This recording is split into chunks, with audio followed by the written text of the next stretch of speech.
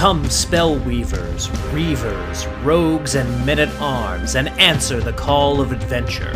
Pick up your sword, your axe, your spellbook, your bow, your rulebook, and your dice, and join the forces of good in their eternal fight against vile monsters, conspiring min-maxers, horny bards, and blood-soaked murder hobos. Discover the treasure trove of role-playing games here on Rollin' Bones. My name is Ryan Howard, and I shall be your guide.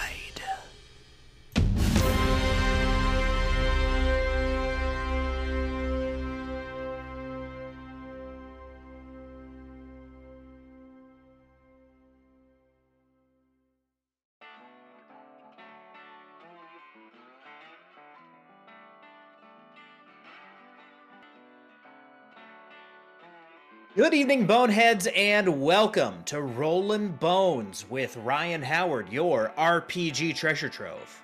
I am your host and king of the Boneheads, Ryan Howard, and welcome to our new home of Valor Studios, a TTRPG content creation community who loves sharing our stories with the world.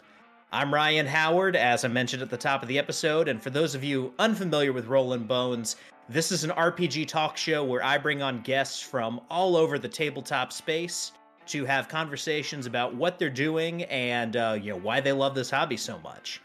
If you guys like what you're seeing tonight, please subscribe to the Twitch channel. Click the subscribe button that you see just below my beautiful face here. And you can find out more about Valor Studios and what we've got going on by visiting valorstudios.com. And if you want to join in the discussion, you can also join us on Discord, which you'll see a link for over here in the chat. You can also find all of our content, including now the home of replays of Rollin' Bones, on the Valor Studios YouTube page. You'll also see a link for that pop up over here in the chat. And if you're joining us from YouTube, I'd like to say thank you guys for your support. Also, thank you to those of you who are still listening on audio. If you want to join us live or are able to join us live, please remember twitch.tv/Valor Studios is the live home of Rollin' Bones every Monday night at 8 p.m. Central. So with that out of the way, I want to introduce our guests tonight, and I just want to begin by saying it's always great that we can bring countries that are in conflict together, as our two nations right now are battling out a fierce competition in Olympic curling. And even though all the rivalries are going to be thrown around here, oh, you stupid Yanks, you stupid Canucks, it's nice to bring on some of my favorite Canadians, that being Tim Mathias and Sarah Bolstridge from the Knights and Nerds podcast, to talk about what they've got going on here in the second season, the second campaign of Knights and Nerds. So, ladies and gentlemen, please welcome to Rollin' Bones, returning for the third time, Tim Mathias, and making her first appearance on Rollin' Bones, Sarah Bolstridge. Guys, welcome. Thank you for having us. I think I kind of pulled it off. That was what I was hinting at as we were beginning here, was me trying to formulate the curling rivalry. Also, brave to start off this TTRPG stream with sports references. Yep. It's curling, so yeah. I mean... Yeah. Or adjacent, let's go. Yeah. Yeah. Although, in the words of Weird Al Yankovic, you guys tend to treat curling like it's a real sport, so... Guilty. Yep. We do. There's a lot of ice. We have a general grasp on those sports particularly. I will say that. I will give Canadians. It's like Absolutely. Once we get around ice, we just start yelling. Just yeah. Doesn't have to be about anything. No. Definitely not. Now, is that in micro and macro? Like, if it's a frozen lake, it's the same as if, two Canadians meet over top of, a beer cooler? As far as I'm aware, my personal experience would bear that out. I'd say, yeah, probably, yeah. Have any Canadians ever been to the Arctic? I wonder. Oh, I think we're half in Arctic, I think, most of the year. Technically speaking. Yep. Yeah, considering the climate that I live in, I would imagine that everything is Arctic up there, but, that's just... That's just the Tennessee talking. Yeah, everyone has their pet polar bear. It is snowdrifts year-round. And I'm trying to think of any other... Oh, and maple syrup is just on tap everywhere. I don't know if you knew that part, but...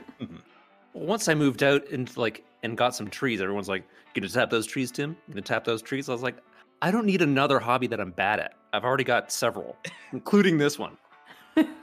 Also, guys, I'm married. Oh, yeah. Isn't that a Cards Against Humanity? Yes, it card? was. Yes. Syrupy sex with a maple tree. That's the one. The Canadian edition, yeah. But wait, you only stick to metal stuff in the winter, right? So should be safe. Yeah. Well, this is off to a fantastic start. We're going to talk about Dungeons and Dragons, though, right? Absolutely. What? Absolutely. So, Tim, you've been on the show in every iteration of Rollin' Bones there's been. As I mentioned, you are part of the rarefied air of the Three Timers Club.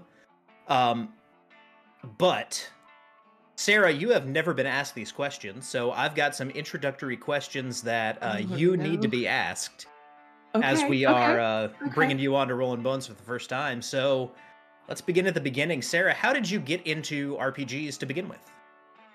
I don't even remember how long ago it was. I'm sure I could do the math because Tim was my first DM ever. We did what I guess I would say strongly did not want to play. I would say mildly, to put it mildly, and Tim convinced me to play a barbarian just because it was he's like, look, it's simple. I'll give you like a cheat sheet. And he made me play. And then after that, I was like, oh, I get it now. And then we've been playing ever since. It was probably 8 or 9 years ago, 10 years ago. Yeah. When was that? Yeah, a while now. And then I went from there hard into like the critical roles, the adventure zones, and just kind of like ate up as much content as I could do, basically. Awesome. Now, of the RPGs that you've played, which RPG system would you say is your favorite? I am a classic D&D girl. I think like that, like 5th edition particularly. My brother used to run games in, I think, every previous edition, and I would watch him do THAC0 and lose my mind. So I think 5th edition is where I'm going to stay happily. Awesome. Now, since you are on a podcast, we kind of get to hear this, how you tend to approach the game. But if you had to describe your play style in D&D, how would you describe it? I would probably, in general, whenever I'm doing... It's really funny because overall, I'd say my general way of playing games is I am always the last person to pick their character because I'm always the spot filler. So for that reason, I've played a lot of clerics because no one goes for cleric in our friend groups. But no, I tend to be the gap filler of the parties. And I think as much as I try and deny it, I am a little bit of a min-maxer, like a little. Tim might say a little bit more than a little. But yeah, generally I go for that kind of balance the party idea, and I definitely like to get some sweet magic items and min-max just a little bit. All good. Now, have you been bitten by the GMing bug, or is that not an aspect of the game that you want to approach necessarily? I have done it a couple of times. I've done it for Tim as well. But like I don't have the same kind of passion for it, I will say. Like, I love playing. I love being creative with it. I tend to be a little bit more, how would I say, procrastinating like then. So like the long game planning is not my strong suit. I do love it, and I've done like a lot more one shots and like short, like couple session kind of campaigns. But nothing as long as like Tim's run or anything like multiple years of gameplay. No, that's not my style. Now, unless this would spoil any further or future Knights and Nerds episodes, if you had to pick a favorite RPG memory, what would that be? Oh my gosh.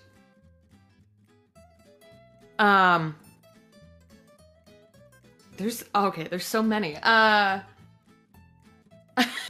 I think so this was a pre any podcast that we ever did, but it was an episode. It was actually one of the first games we ever played. It was for it's Bruce Lee's birthday, in essence. The character Matt, who plays Bruce Lee in the other campaign, or previous campaign. Tim had us basically in a battle royale. Yeah, it's too soon still. He in essence had us like in a weird like team battle royale, and we had to fight like basically like those like late 90s early 2000 like douche bros that had like the frosted tips and like the puka shell necklaces. Like that was the bad guy that we had to face. And I think just previous to rounding that corner, Tim literally threw a bear at us. So there was the weirdest traps and villains. It was just hilarious. It was a bear trap. I don't know. Yeah, a literal bear trap. Yeah. But yeah, you were in just for some context, it was a team death match through a death maze, a death trap dungeon, and one of the other teams had called themselves Broforce. So I mean that's yeah. I mean that's just the flavor of the world. And I think that one stuck because I think that was the moment I realized that D&D could be more than like the stereotype you think of, or that we had thought about, or that had been like put forward for a long time. So it was that moment where I'm like, okay, I can get into this. And I think that was it. Gotcha. And is there a particular animosity for Sugar Ray that perhaps animated this desire to beat down on these guys?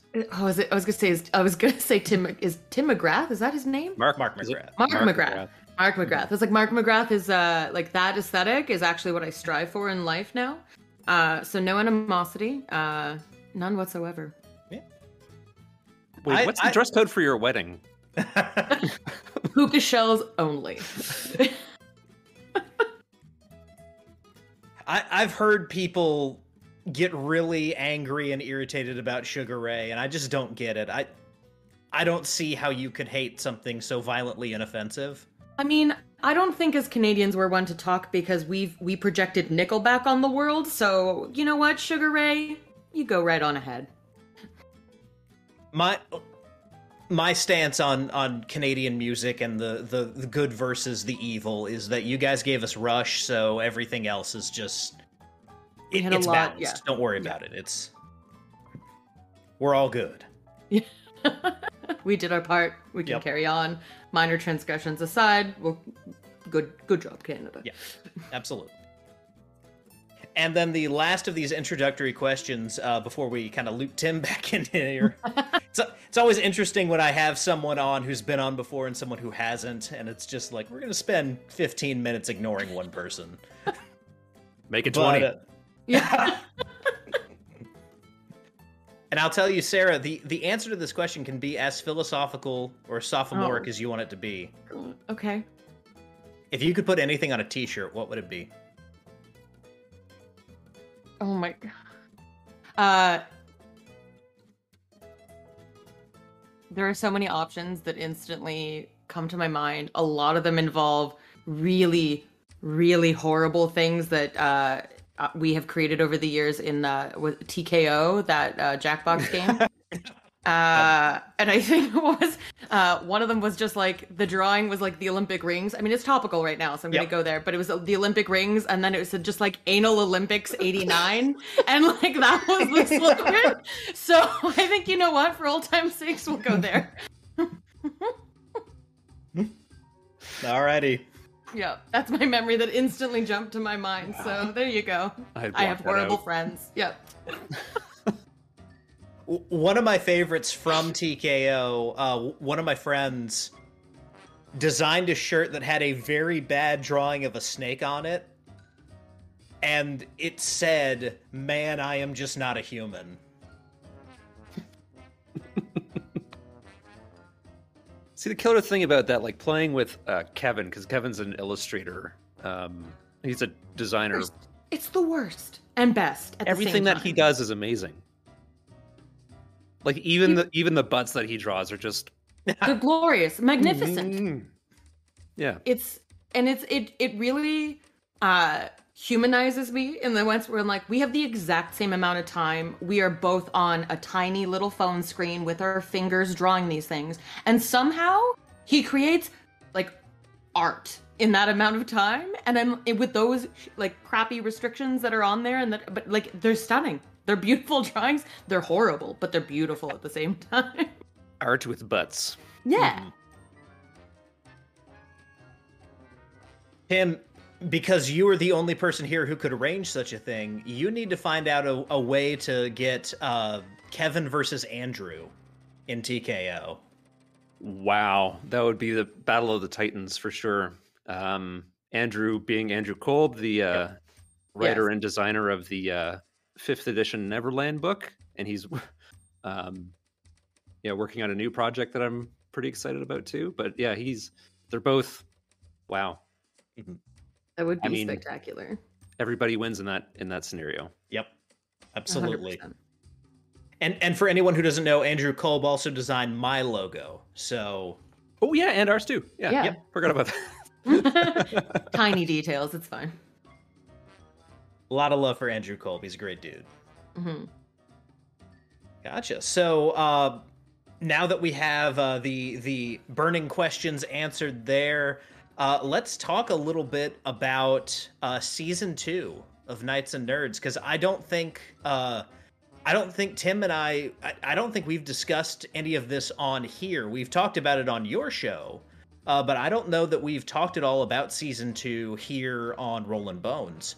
So for anyone who's unfamiliar with Knights and Nerds, just kind of in general, can you give a little synopsis of the adventure environment or the adventure plot that the 3 heroes are finding themselves in this season? Sure. Okay. So I'll try to put this in as concise a manner as I can. So we have 3 heroes who have tenuous prior knowledge of each other, brought together by a mysterious, perhaps nefarious, otherworldly entity for a specific task. And in doing so, they've set off a chain of events that seems to be altering time or altering reality as they progress through trying to find answers. And I've striven for a low magic setting, and there's raw solidified magic that comes down like little meteorites that everybody wants to get their hands on, and of course they have to make sure that there's the one that get it. So a lot of different factions vying for control of this very, very precious resource, and they're doing everything that they can to not only make sure that it doesn't fall into the wrong hands, but figure out why things are happening the way that they're happening. Mm-hmm. And of course, following the usual law of player interference with the plans of the GM, all 3 players are playing characters that can use magic to some degree in your low magic setting. Yes, that is correct. No plan survives contact with the PCs. I mean, you knew what we wanted to do, so he chose this.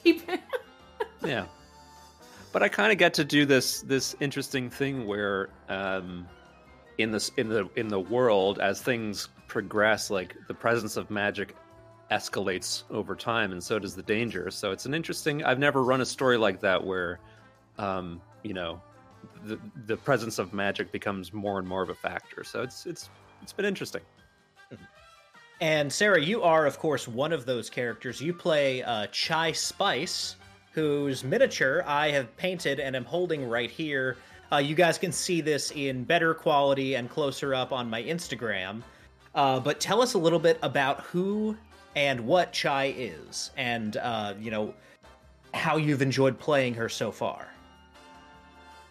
So yes, I play Chai Spice. She is a druid Eladrin from the Feywild, who is a bit of a diplomat, royalty adjacent character from the royal court there, and she's a bit of a she views herself as a guardian of magic and a protector in a certain degree, but I think as the campaign goes on, she starts realizing that the precepts that she might be functioning under might not be as true as she believed. But she has been in essence sent to help protect the realms from these bits of magic that come down and can cause havoc, and so she's a bit of a protector in that way. But no, it's been fun.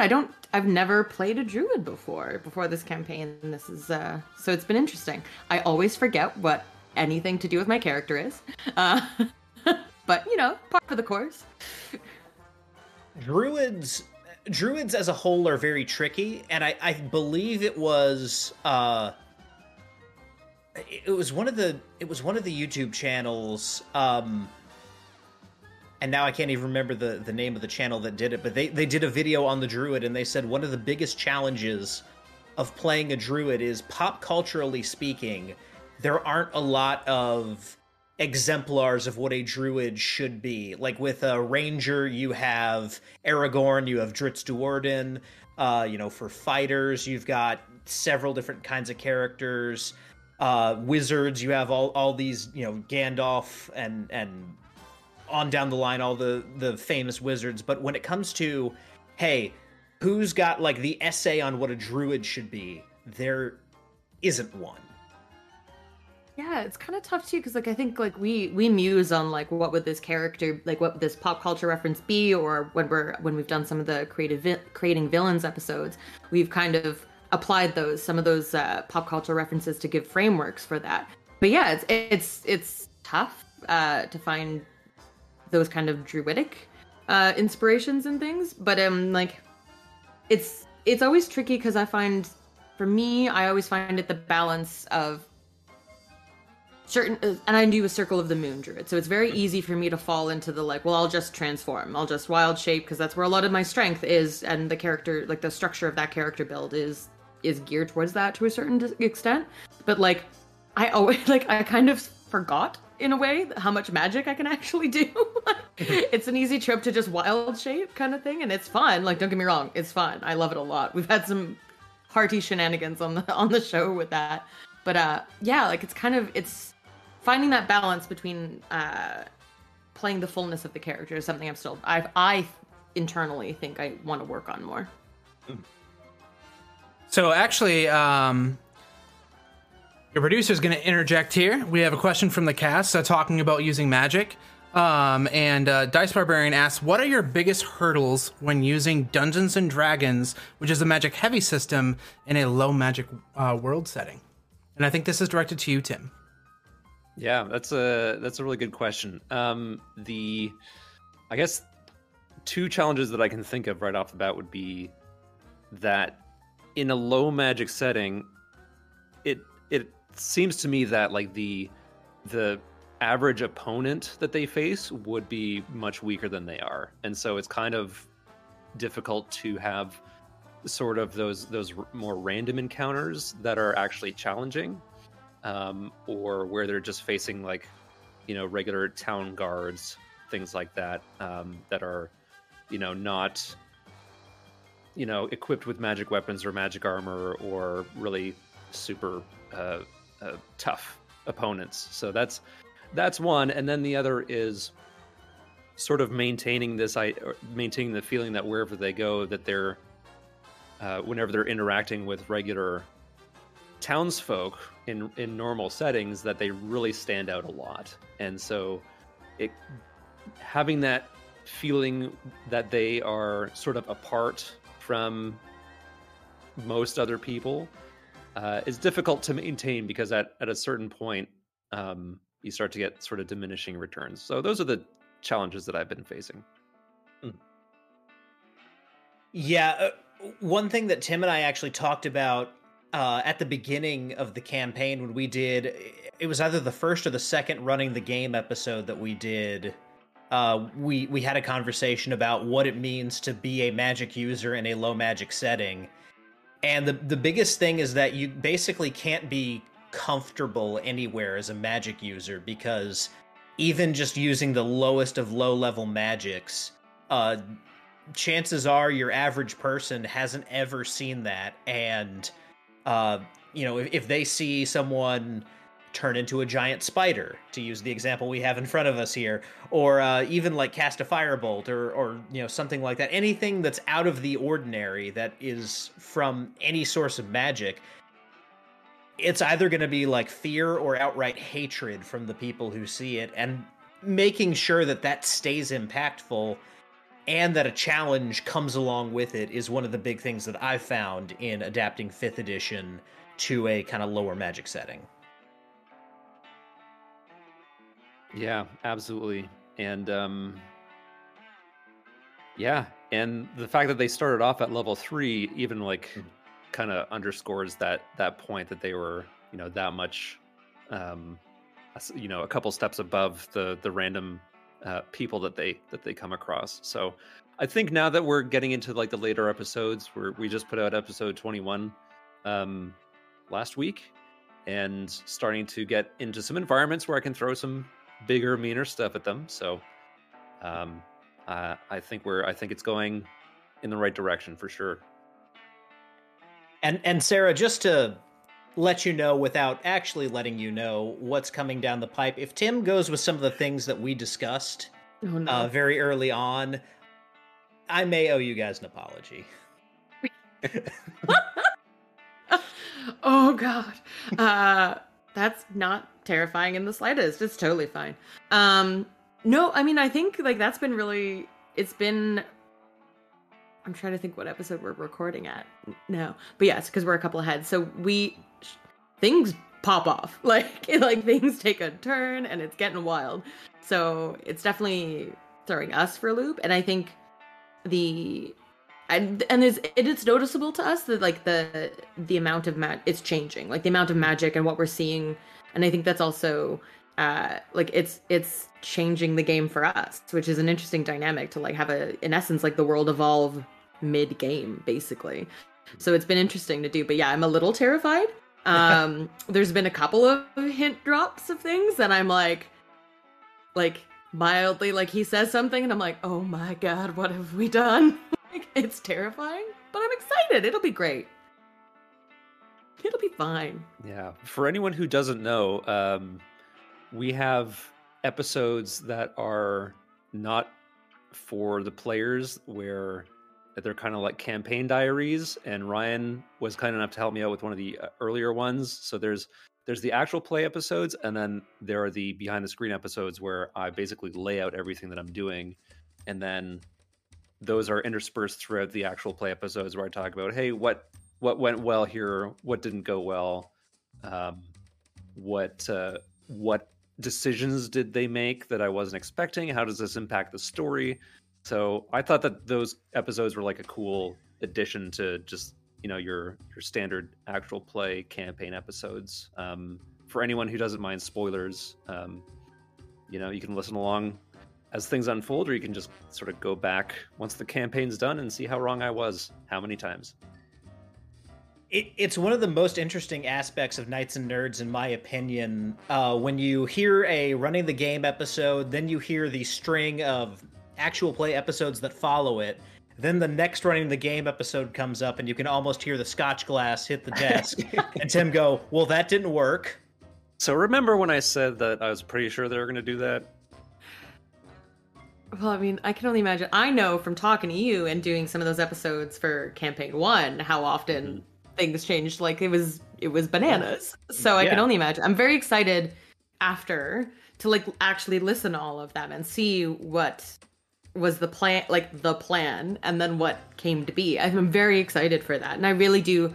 I loved listening to those in campaign 1 with the other crew and hearing those because I find it really fascinating. And especially I think it's important to hear those kinds of conversations for newer DMs and, well, anyone really, but like, especially newer DMs to like figure out that it's okay if not everything goes to plan, and how you can use moments like that to pivot and see what the players are doing to make it more interesting for them. It's like, oh, okay, they really like to do blank, so maybe I'll spin it a little that direction. So I find it very interesting, and like definitely listening to those in campaign 1 were a good like source of inspiration for some of the stuff I've done for one shots and the mini campaign stuff. to further your paranoia about what Great. what Tim and I have talked about, if you recall the season 1 running the game episodes that I was a part of, I at one point floated the idea of Tim throwing out a dragon that was crossbred with one of those mind flayer worm things that come about when the mind flayer process doesn't take, essentially. Yep. Oh my gosh, I forget the names, but yeah, that's great. Thank you for providing him that gem of information and like putting that seed in there. The Neolithid, I think it is. Yeah. Yes, yeah. That's haunting. Yeah. Yeah, I can't wait. Even in the course of that conversation, Tim was like, but why would you do that? Because you can. Yeah, I think you referred to it as the nuclear option, like yes, that they have this creature sort of tucked away in case they need to break the glass in case of an emergency. Yeah, that was very. I envisioned that as once plans have been foiled to a certain degree, the mind flayers are just like, "All right, we out," and then they break the glass on this thing. Wow. Yeah, I think, you know what? In hindsight, if I had set the expectation that could show up, I think I totally would have done it. It would be spectacular. That's for sure. Yeah, but the episodes that Matt and Sarah helped me out with, they did 2 different behind-the-screen episodes as we were approaching the end of Campaign 1. And the first one was like, okay, I'm pretty sure that this is where things are going to wind up. This is how the story is going to come to a conclusion. And then, what was it, Sarah? Like 2 weeks later, I messaged you and I'm like, yeah. Okay, so we need to record again because none of that stuff is going to happen. Yeah, it was basically like, okay, I've got a clear plan. They're clearly going this direction. And then I got a text. It's like, well, so let's redo that. But yeah, I mean, but that's a perfect highlight. Like that was like one session you guys had done that where you're like, I know what they're doing. I've got the plan, and it all went to crap. Like with one session can do that. Mm-hmm. Yeah, but even in our second episode that we did, they didn't do any of that stuff either. So, and that's like three mostly competent human adults, trying to figure out what's going to happen. You give me and Matt way too much credit there. Way too much credit. Adults. Never. And if I'm not mistaken, I believe we have another question from Tony, Dice Barbarians in chat here. So, James, if you want to jump in here and give that one, I think we're ready for it. Excellent. So Dice Barbarian asks, and this is for DM Tim, I think it was said you guys have a podcast only, but he says, if that's not true, and let me start this over again. Holy cows. Basically, he just wants to know if you guys ever thought about doing live streaming, or if you just want to stick with the podcast. I've considered live streaming. I don't know that I could commit to it right now. Where we are is a very rural area, and my internet at home I don't think can support video chats. I'm actually right now in an office that I've rented about 20 minutes away from my house because this is the only place that I can get high-speed internet. So maybe eventually down the line we'll look into it if the gang's on board. But the infrastructure, and don't get me started on the infrastructure in rural Canada. I just want to put this out there. If you're considering, doing a live stream in one cast, imagine Matt live, and in the other cast, imagine Candace live. I want more than anything in the world to have the two. They've never played D&D together, or they've done it for like 2 sessions, and I really want that energy in one facet, like one room, one podcast, show myself out. Something. Yeah, like it would be a nightmare for Tim, but I think that would be hilarious if we did like a little shuffle up of people for campaign 3, perhaps. Well, why don't you DM Sarah, and I can be the sober voice of reason. I think I don't know if I would say that you'd ever be the sober voice of reason, because when I DM'd for you, you and Matt played as Bill and Ted and polymorphed into T-Rexes. Yes, that's... Played a band performance. So I don't know if you can say that you also wouldn't contribute to the shenanigans. We were William and Theodore. Yeah, sorry. Okay. William and Theodore. Very different. Not trademarked at all. Yeah, exactly. And since we've already kind of, brought up Matt, and we do need to mention the other cast members in season 2. In addition to Chai Spice, there is also a human warlock named Gutterbird, played by the aforementioned Kevin, who is he's got kind of a Memento thing going on where he has these tattoos all over him. He doesn't know how they got there, and he's kind of trying to figure out his lost memories, and he's basically got this demon patron who's leading him down the proverbial primrose path, as it is. And then we have Thaddeus Ulysses Gamble. Well, Sarah, you're gonna play this back for Matt, right? Oh my gosh. Perfection. Just sheer perfection. Well done, good sir. Yeah, I think for some reason Matt decided that a character voice was the right direction to go down, and he has stuck to it hard, to say the least. And just to let everyone know what Thaddeus's deal is, Thaddeus Ulysses Gamble is an old soldier who lost his eye in a battle with that bastard Bryce Baylock. And now he's taken an oath of vengeance. And he'll have his pound of flesh and then some. And you also get to hear about his weird family tree.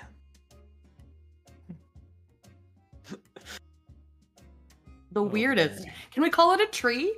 I think it's like more of an amoeba. It's a bramble.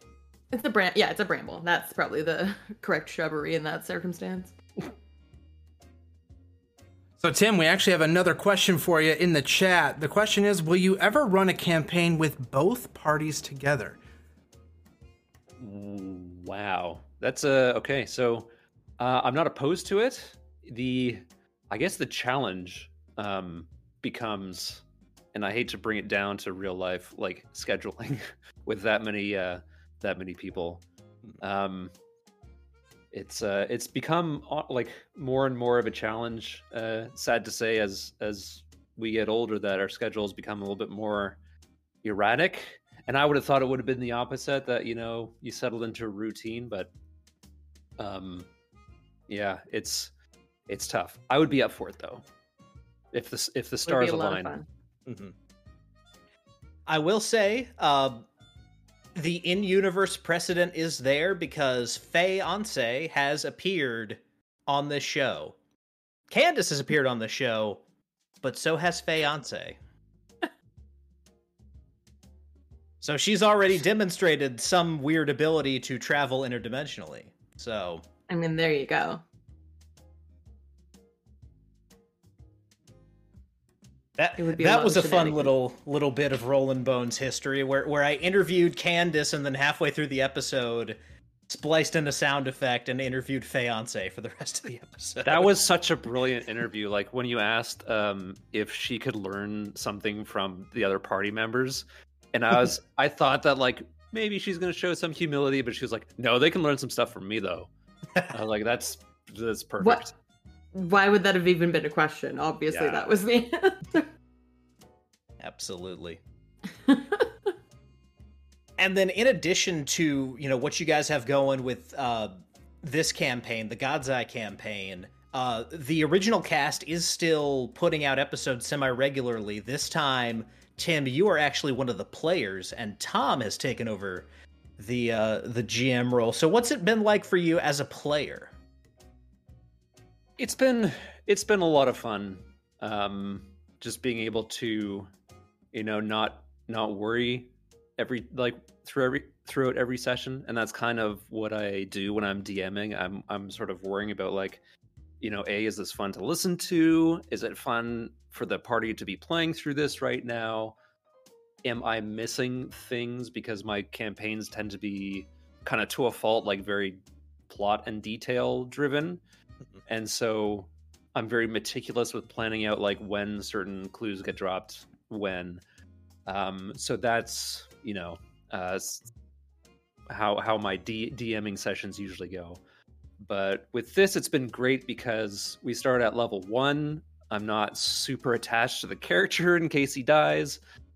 Tom is doing a great job leading us through Tales from the Yawning Portal, which I have no prior knowledge of, and it's just been great fun. It's been a little bit for me like trying to like actually like rein myself back so that I'm not like trying to solve every situation. But yeah, it's been wonderful. Yeah, and I will say, a few episodes back in the Faerun 4, we got to hear a little bit of Tim's potty mouth come out, which made for an interesting episode. You're gonna have to narrow it down, man. Was that when I was like missing all night, and then I finally hit that one hobgoblin? Oh yeah. Okay. Yeah. Yeah, when you finally turn the corner on the dice there, it's funny because like I've interacted with you guys behind the scenes and stuff like that, so I know at least something of Tim, the person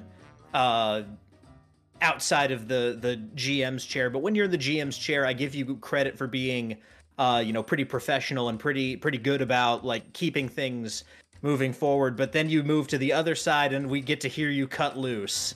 I actually had to edit some stuff out of that little tirade, that swearing. Yeah, I had to cut a few things out that I said.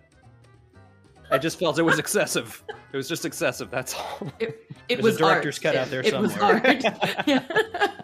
Yeah, launch that on the Patreon. Like, Patreon, that's the full cut, unedited. Tim, uncensored. Yeah. And did we get some good art submissions for Hobgoblin Laura Dern? No, you know what? Didn't have any takers. So, but you know what? I will say, if anyone's out there and wants $25 to our friend Nerdy Chicken Shop of Curiosities, send me a picture of Laura Dern as a hobgoblin. And yeah, so just because the hobgoblin that we were fighting was named Chief Dern, so immediately we went for the reference of cultural sensation, Laura Dern. I mean, it just made sense. Mm-hmm. I'd say we badmouthed Laura Dern pretty hard that episode. I feel kind of bad about it. He earned the name Dern during a battle where he crashed one wagon into the side of another wagon, and it just went all the way through. And everyone was like, we didn't even know that wagon crashing was an option. Why didn't we do that 30 years ago? Yeah, exactly. And they were being chased by a T-Rex. There we go. Tied them both together. Yeah. That's what we do here. We layer our pop culture references. So, and this is more of a question for Sarah, because Tim, at this point, you've been doing this for a while. But when you went from I'm playing D&D for fun, mostly like just kind of for my own entertainment, the entertainment of the people at the table, to I'm now entertaining a group of people that are listening to this thing. How was that transition for you? How do you feel that's gone for you as this season of Knights and Nerds has kind of progressed? Ooh, good question. I felt so at the beginning I was worried. I will say, like, I mean, like switching from that kind of format, I'm like, oh, people are actually gonna like listen to the shit that I say, like, oh god. Or like, it was definitely the like, especially playing a character type I was unfamiliar with. I'm like, oh, I'm gonna get like read to filth, like in comments and whatever. I was like, some internet post somewhere is gonna be like, she should have cast this spell.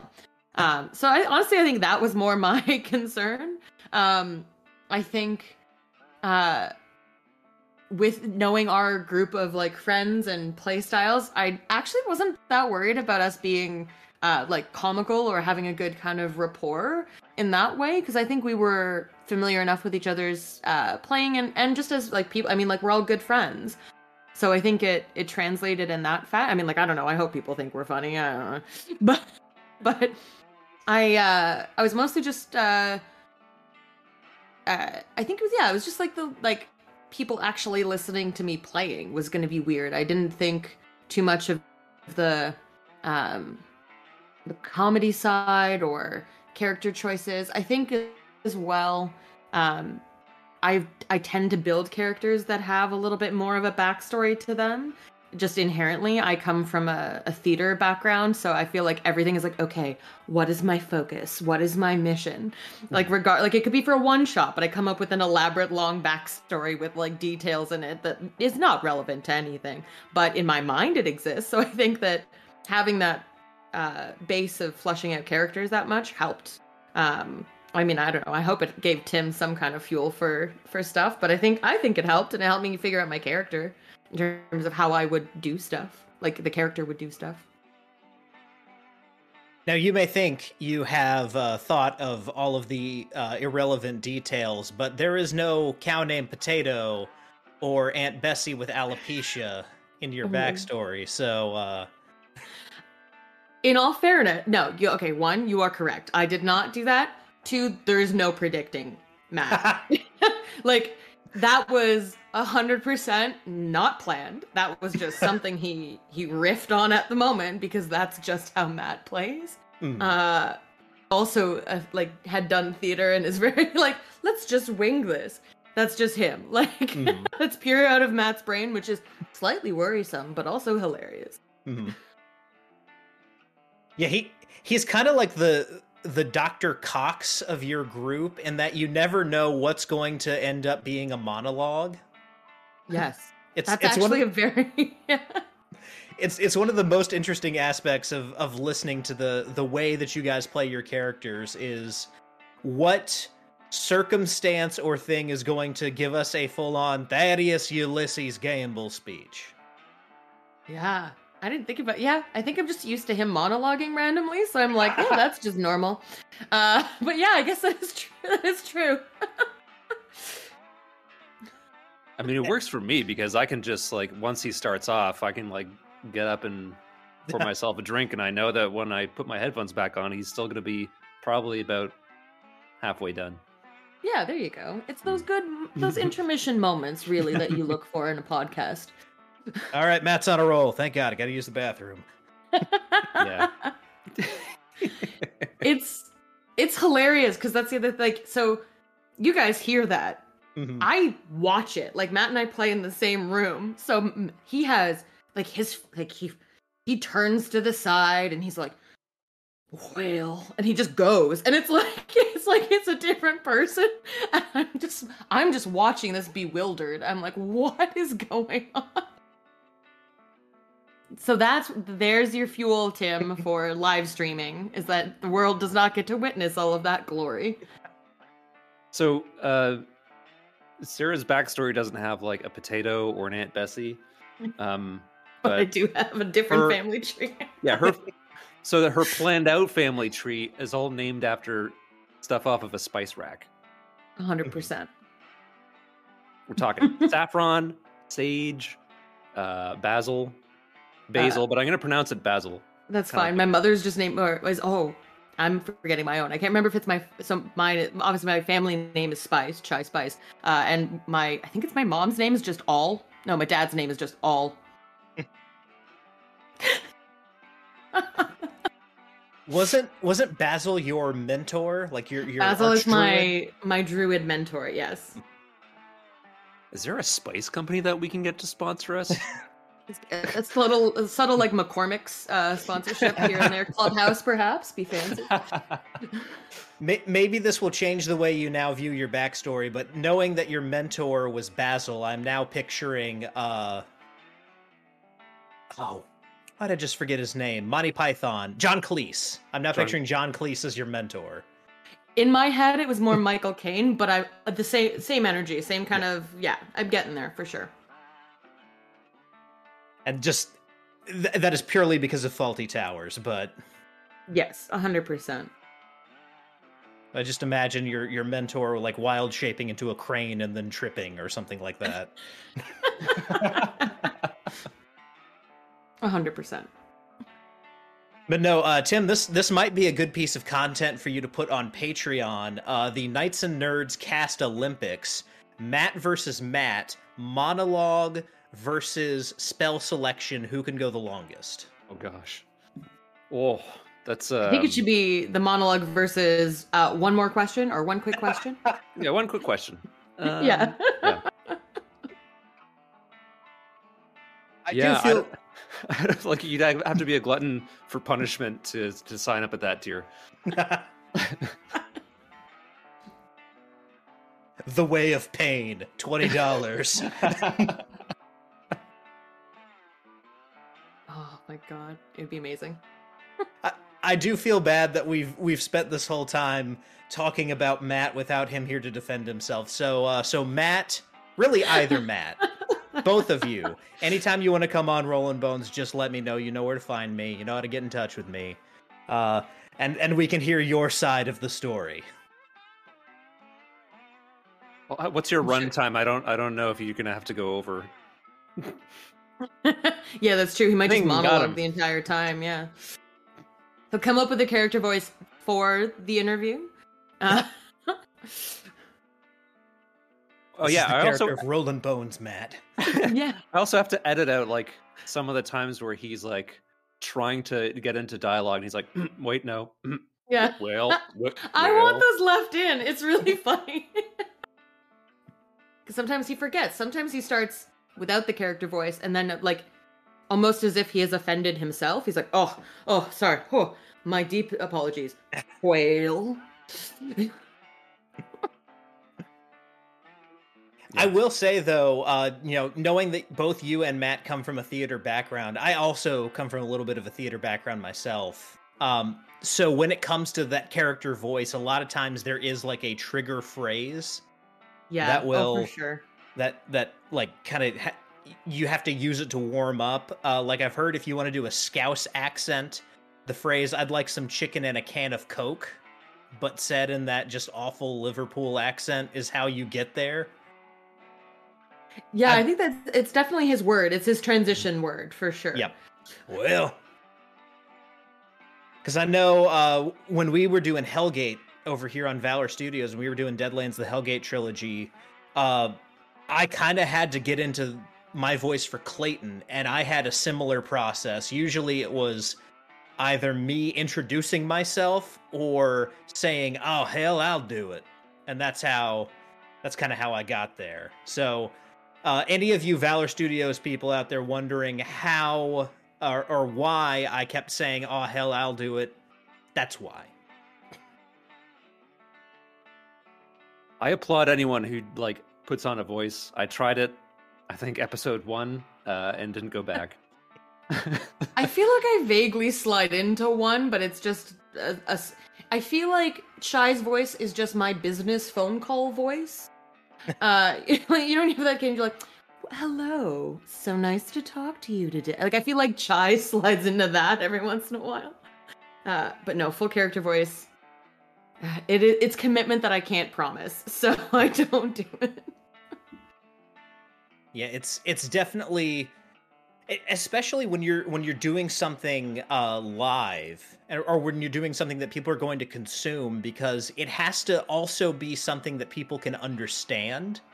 Yes. So there's lots of different layers to making an effective character voice in that regard, and I don't begrudge anyone who's just like, you know what, I'm going to speak in my regular voice because I can't commit to an accent for that long that will be consistent and like listenable enough for an hour, 2 hours, 3 hours, however long you want to go. Mm-hmm. I think the most of that effort that I put into it was for Gutterbird's patron. I didn't do a voice, but I just changed like the meter. Mm-hmm. The fiend patron speaks very evenly, and that's enough to set him apart, I guess. Yeah, it can be very little too, right? It's something like that. Even, and it's funny too because like when you're talking about like the cadence of the speech of that character, it can be very unsettling to make those choices, right? It's very jarring when it's compared to everything else. So it can be very little, and it would have and has great impact. And if I can pay Tim a very sincere compliment here, I do think of you as a fantastic example of a DM who doesn't do distinct voices for each character, but every character has their own voice, if you know what I mean. Like, you can tell which character is speaking, and you're not doing different accents. It's not like you're, spinning a globe and putting your finger on it and being like, yeah, Croatia. That's the one I'm going for with this one. It's just each character has a style of speaking that is distinct, so you know which NPC is talking, and that's very effective for a GM, both at their own table and in the format that you're in, where you have listeners. So, Oh, thank you. I also try to limit how many NPCs are around at once. So yeah. That's always an interesting part of DMing. For anyone who has never DM'd before, you may find yourself in situations where you have multiple NPCs. Sometimes those NPCs will naturally talk to each other, and there's something weird about you having a conversation with yourself in front of a bunch of people. Definitely weird to kind of be like, yes, I agree. Totally. Like having those like shift moments, right? I think there's a video that you can see of like, is it like Morrowind? Whatever the version was before Skyrim, of like just NPCs talking to each other, and they're talking about how interesting it is to overhear other people's conversations. So essentially like the writers complimenting themselves on the dialogue of NPCs. I thought that was great. But Tom called me out on like the one thing where in campaign 1, I had an NPC laugh at a joke that another NPC made because nobody else laughed at it. He's like, "Really, Tim? You're fishing that hard that you're having your own NPCs laugh at your other NPCs' jokes?" Yes. Mm-hmm. Well, joke's on him because it was foreshadowing. Okay. Absolutely. If he had laughed and paid attention, they wouldn't have been in that whole mess at the end.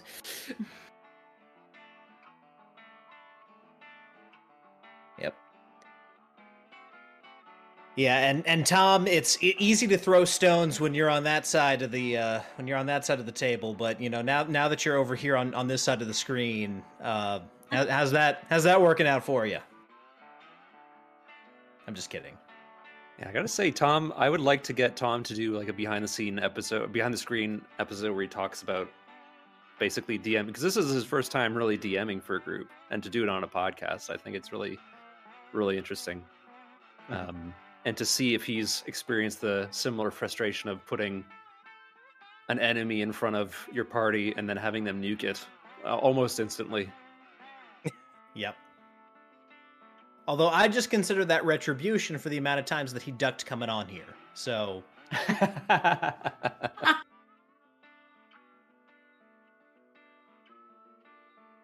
It's my and this is, Tim already knew about this, but Sarah, my initial intention early on when I started the show was, Tim was my first guest, and I wanted to have everyone from Knights and Nerds on at some point. And so, I brought Tim on, I brought Candace on, and I was like, all right, now it's pretty easy to get Katie, Matt, and Tom. Matt also had some scheduling troubles, and then Tom would be like, yeah, I'm for sure down to do it. And then I just never hear from him again. Oh, no. Yeah, you can sass him all you want then. He's fair game if that was the circumstance. And it got to the point where Candace was like giving him crap IRL about it. Like, seriously, you keep no showing Ryan? Like, what's wrong with you? That's amazing. Tom's like, it's okay, Candace. It's fine. I can hear Candace doing it too. Like, I can hear her voice and like how she'd write those texts. Like, I can visualize it.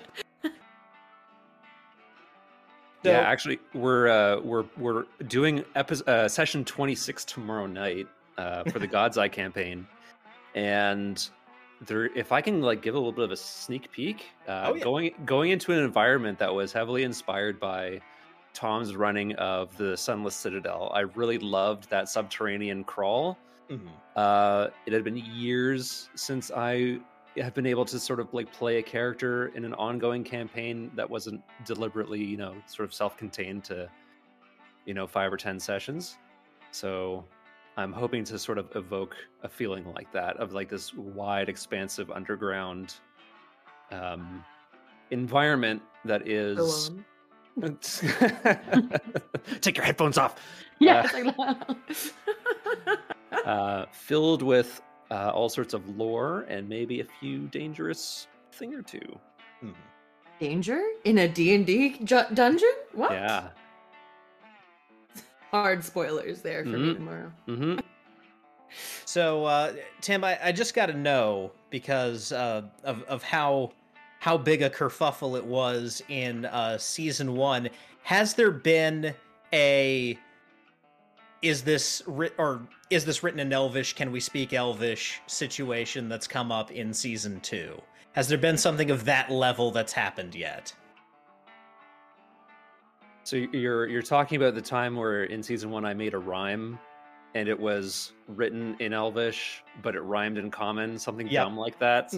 I really stepped in it, and then they never let me live it down. And Candace sent me a mug for Christmas that says, "Is this in Elvish?" on it. I don't know, Sarah. Is there anything like that? Is it? I mean, I know that Matt leans hard on the shawarma references. The Schwett and Shawarma is definitely the I'd say the running punchline. I think he actively will not let it die. Like, he said, a conversation was like, "No, this is a hill I will die on." I think that's probably the weirdest thing that we have that's running. I don't think Tim's done anything like weird and wonderful to that extent. I'm trying to think of a comparison. Maybe I've learned. You give yourself a lot of credit there. I don't know. I'll probably think of something like at 2 a.m. or something like that. Be like, but no, I don't think he's doing too much like that. Well, in the last episode, Chai casts Enlarge on Thaddeus as you're getting into a fight. And then I asked, "What does Enlarge do?" And Kevin thought that was the funniest thing, because it sounds very self-explanatory, but it was like, what does Enlarge do? Well. Yeah. I mean, that's the thing about GMing, because of how improvisational it is and how, spur of the moment things are. There are situations where, no matter how long you've been doing it, you think of something, or you have something play out, or you ask a question, or you present a scenario, and one player puts pieces together and finds one little tiny thing you didn't consider that just it's the Jenga block that makes the tower fall down. And at that point you're just like, look, just go with it. All right, just go with it. Yeah. Sarah's been doing a lot of that with Mold Earth, a cantrip. Oh. Which I have had fun with that one. Basically, like in a very dangerous encounter coming up, I think episode 24, 25. Yeah. Basically, essentially does like a World War I trench behind enemy lines, which I didn't conceive of. And then in, I think, episode 6, there was that whole instance with trying to return the giant spider to its natural habitat. That whole Chewbacca gambit. That was a pretty great sequence. I will say that. Also, the Chider was born. Yeah. Yeah, and I like to post like on Facebook, like, describe your last session with a GIF, and that was one of them, or one of the ones where you turn into a giant spider. So I made the mistake of like looking up, searching just spider in GIFs, and it was horrible. Worst experience I've ever had online. There's a lot of stuff online. Yeah, I think that was, you posted that, and I was desperately, this was a joke of one of the episodes, I was desperately trying to find the Harry Potter gif of like Ron in the car, be like, It's spiders, like that kind of moment, and I couldn't find it for some reason. I don't know. The algorithm was broken that day, but yeah, like when he posted, I was like, this is what I want. But I'm like, no one had seen. I don't think anyone had really seen like the spider form yet, so it was gonna be fun. I believe that situation was also where we found out about Potato and Bessie. Yep, that was the moment. Yeah. Yep. I still don't have that family shrub down straight. He does. He has it memorized. Like, he's like, obviously it's this. And I was like, I have no idea how you can keep this straight. And was it the episode after that we found out about Creeping Charlie? It was the episode after, the one, or like two after. But yeah, it was very soon after. It was his weird cousin, Creeping Charlie. Jesus Christ. There's a thing for the Patreon. If you can get Matt to actually sit down and draw out the family tree, and then have Kevin like make a medieval looking family tree, and then like sell that as a you can download a PDF of Thaddeus's family tree if you support this level of the Patreon. I think Matt's also been working on logos for Schwet and Shawarma, so maybe some stickers or something like that. Like some branded water bottles, napkins, perhaps, something along those lines. Oh, gosh. You've created a monster, and I'm very excited. Merchandising! It's the way to go. I've for years wanted to put the words anything on a t-shirt and sell it to people, so I love that. I really do. I think we've already nailed down like what season 3 of Knights and Nerds is going to be: the search for more money. Yep. Absolutely. We all play as dragons. Trying to hoard. Oh, that makes sense, yeah. Yep. Yeah. You all play as dragons in the pocket dimension where all the dragons ran off to before the events of Campaign 1. Yeah. I'm for it. Yeah, they got shunted off to a defenseless, I think it was Elysium? Yep. I still have plans I still have that door open for a future story. I haven't let that go. When we talked about that, because I mean, that was part of that conversation in season 1 was, what do we do with the dragons who are off in this pocket dimension? What if they went somewhere where there are no dragons? All I could think of was the Buzz Lightyear of Star Command movie, the animated movie, where Zurg basically has his death ray and he goes, target the planet of widows and orphans!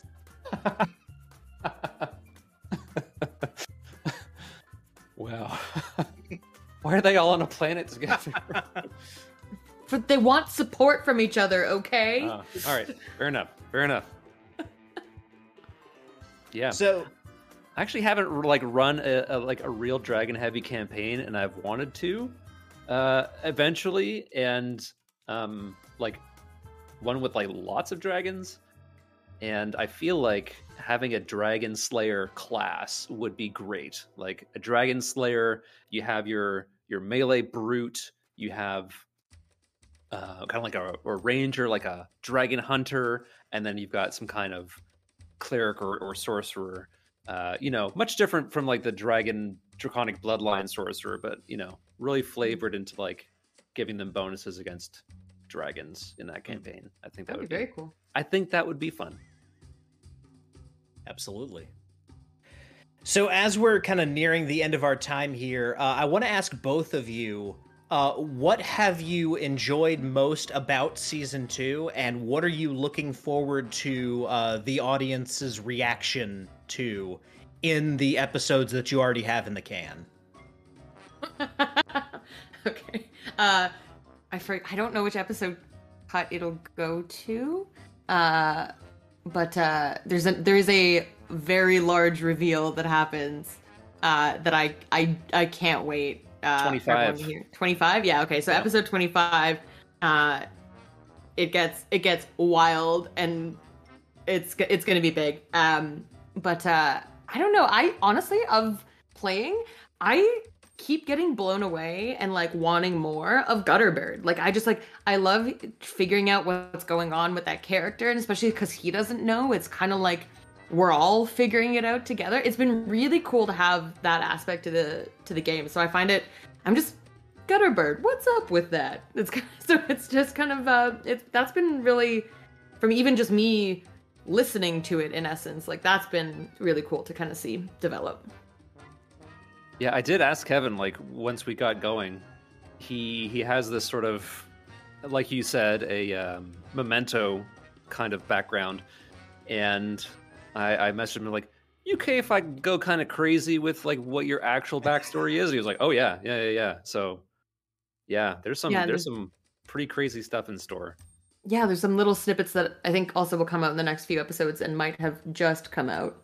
I'm trying to remember, but yeah, it's getting interesting as well. Like his storyline is getting really spicy, so it's very interesting. I'm enjoying it, that side of it. Awesome. Cool. Well, unfortunately, we are kind of at time for this evening. So what I want to do is, give you guys the chance to, let everyone know where they can find you as far as social media is concerned, where they can find the show, Patreon, all that stuff. So if you guys want to take it away, take it away. Okay. I think you can get our podcast like all the big places: Spotify, Podbean, Apple Music, Google, all the regular stuffs. Our website is knightsandnerds.com, where you can just stream all of our episodes, and there's a little bio of everybody participating in the campaigns. Instagram and Twitter, we're at Knights and Nerds, and then Facebook, we're Knights and Nerds Podcast. And there's links to our Patreon if anyone's interested in more of our foolishness. We also did a Halloween run through of an alien RPG from Free League, a cinematic scenario where a lot of people didn't make it, gotta say. So yeah, that's us. Awesome. Well, guys, thank you so much for coming on the show tonight. This was a great conversation. I always love talking to you, Tim and Sarah. It was great to have you on the show and hear about Knights and Nerds from the perspective of one of the cast members. It was a pleasure to come on, and always happy to talk shenanigans. So it was great. Thank you for having me. Thanks. And the usual invitation is extended to every other cast member who's not already been on the show. Quit ducking me, you cowards. I will let Matt know that he is the gauntlet has been thrown down. just ask him yes or no questions. He'll be fine. Yeah. Nothing he can start with well. That's all. Yeah. I feel like you'd find a way to start a yes or no question with well. Probably yes. I'm not gonna lie. Well, guys, as always, you can find me on Twitter and Instagram at Howard_Ryan Gregg. Once again, Instagram is the place where you can see the miniatures, like the ones that I painted of the entire cast, including not just Chai Spice, but Gutterbird, cool. And also Thaddeus Ulysses Gamble. You guys can see better pictures of those on my Instagram. And we also, again, want to encourage you guys, if you liked what you saw here, please follow us at Valor Studios, subscribe down below here.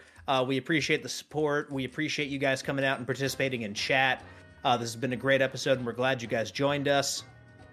Please follow Valor Studios and follow myself on Twitter. And definitely join the Discord community if you want to talk about Rollin' Bones or any of the other shows that we have coming up. If you want to hear about what we've got going on in the future, that's one of the best places to do that, is the Valor Studios Discord. And then once again, if you want to watch this later, or if you've got a friend who missed out on this and you want to share it with them, the Valor Studios YouTube channel is the place for that. You can find replays of everything that Valor Studios has done, including now Rollin' Bones replays at the Valor Studios YouTube channel. And just to let you guys know what's going on, next week we are going to be taking a break so that myself and everyone else out there can spend Valentine's Day with their significant others. If you don't have anyone to spend Valentine's Day with, definitely get together with some friends, maybe play some RPGs. Who knows? That might be a good way to spend a Rollin' Bones-less Monday on Valentine's Day. And we'll be back the week after with David Beatty finally making his triumphant arrival here to talk about the Weird Frontiers RPG. So until then, guys, whether you rolled a 1 or a 20, I am so glad that you rolled your bones with me, Ryan Howard, and with us here at Valor Studios, and we will see y'all next time.